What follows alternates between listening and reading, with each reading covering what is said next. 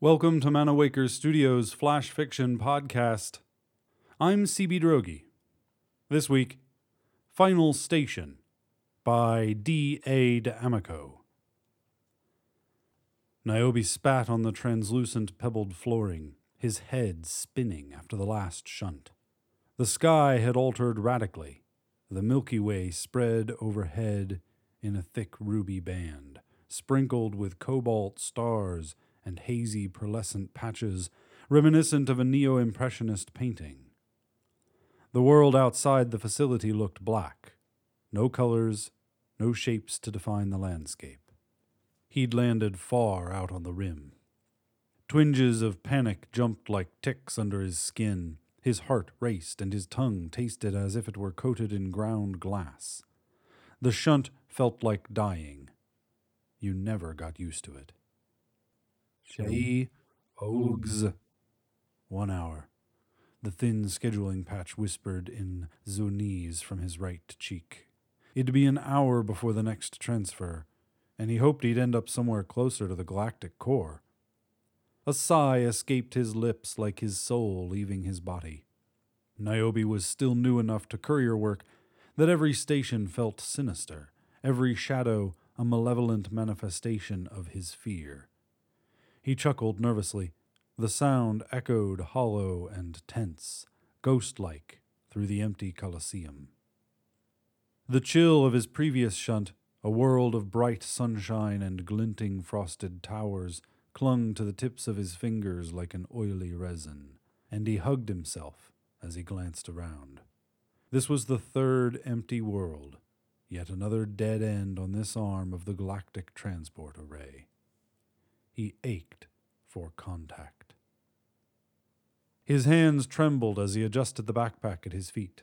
A pale blue light followed its outline. A white glow encircled his shoes, matching his movements. In the distance, cobalt, purple, and jade outlines highlighted islands of cargo. The shunt mechanism separated matter into categories: sapient life in white, non-intelligent living things in oranges and yellows, cargo machines, metal, plastics, and various shades from green to ultraviolet.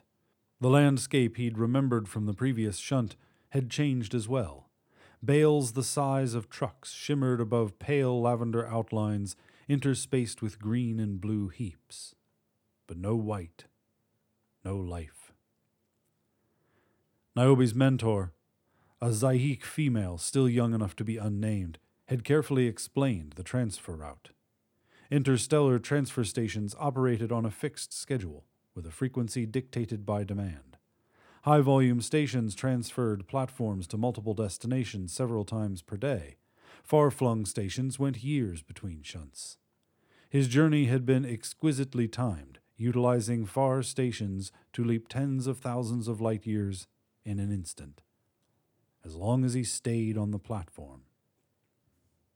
An indistinct shadow skittered wraith-like behind a jungle of machinery, casting a dull crimson outline as it moved.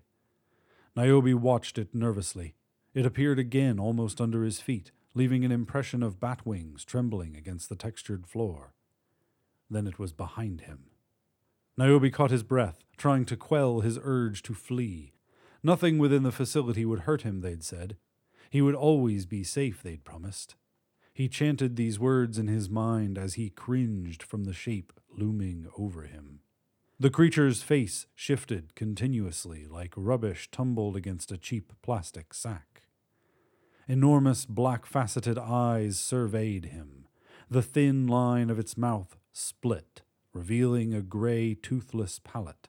Translators built into the platform resolved the being's hissing shrieks into English. "You are a new form?" it asked. "I'm human," Niobe stammered, puffing out a breath he could no longer hold. If it talks, it thinks.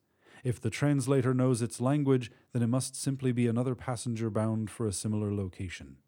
It couldn't be dangerous. His pleading thoughts grew louder as he tried to suppress his fear. "My people are new to interstellar travel." Niobe tried to relax, blaming the tingling down his neck to the hollow feel of the gigantic empty platform. Zayik? Yes, the Zayik are our mentors. Niobe nodded, but then remembered his lessons about not using human body language. Despite his knowledge that the platforms were a safe zone, he still felt exquisitely uncomfortable. Niobe explained humanity's experience with the platforms as the creature watched with expressionless eyes. He told how the first Martian expedition discovered a huge coliseum under the Sedona sands, an abandoned complex housing the kilometer-wide platform littered with containers of every conceivable size and shape. They'd cut their way into a few boxes, finding alien wonders and technology beyond imagination. The cargo vanished on the third day of their pillaging. Along with it went the expedition's crew. At first it was thought the platform might be one level of a multi-tiered storage system, other levels stacked for retrieval by some unknown device. Then, a day later, the platform changed again. It returned with the lost expedition members, as well as a band of cone-shaped quadrupeds with leathery skin the color of overripe plums. These were the Zayik, and they were not happy. The human incursion and destruction of property had jeopardized some touchy trade contracts, and the Zayik had demanded compensation. If they'd wanted to, those few beings could have ended humanity that day. Instead, they offered to accept payment through services. Humans would run errands, perform repairs and cleanup, construct orbital bases, and do the galactic exploring the Zayik weren't willing to risk. Niobe explained all this in a hurried voice, words spilling in torrents as he nervously awaited the next shunt. "Does your species travel much?" he asked. "I am all." Its small stick-like fingers clicked together with a sound like wind through the branches of a dead tree. "I have been restricted for selecting too often. Few are left to me." Niobe had no idea what that meant. He stepped back, concerned. The alien followed, getting uncomfortably close. It didn't seem to have the human sense of boundary. "The selection has been poor since these terminals were installed." It waved a hand. "Your people were here before the platform? Is this your planet?" Niobe asked excitedly. Although the Zayik seemed to control the galaxy, they were not the original platform builders. That work had begun long ago by a confederation of beings humanity had yet to meet. It would make Niobe's career to bring home information regarding the builders. "This one is forbidden the use of these," it said. "Forbidden?" Niobe took a small step backwards. He swallowed, his heart racing. His eyes traveled to the shifting outline. Red was a signal of danger in human cultures. Could it have meant the same to the platform designers? How? Why? "Feeding." The mobile surfaces of its face shifted. A wave of nausea rolled over Niobe. He prayed for the shunt, the chance for escape.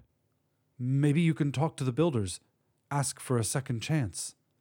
"This one remains hungry." Niobe wanted to scream. He was a long way from home, a long way from safety. "Maybe you could change your diet to something new." "Something new." The creature's hissing voice held a different tone, a colder edge. "You are new." This has been Final Station, written by D.A. D'Amico, and first appearing in 9 Tales Told in the Dark. Flash Fiction Podcast is supported by Manawaker Studios patrons on Patreon, the voluntary pay-what-you-want subscription service. To find out more or to become a patron, visit patreon.com/Manawaker. For more information about Manawaker Studios' other projects, including books and games, visit manawaker.com, which is also where you should go to learn more about the authors featured on this podcast or to get details about submitting a story. The Flash Fiction Podcast theme song is by Kevin MacLeod. I'm CB Droege. You can follow me on Twitter and Facebook at CBDROEGE. Thanks for listening.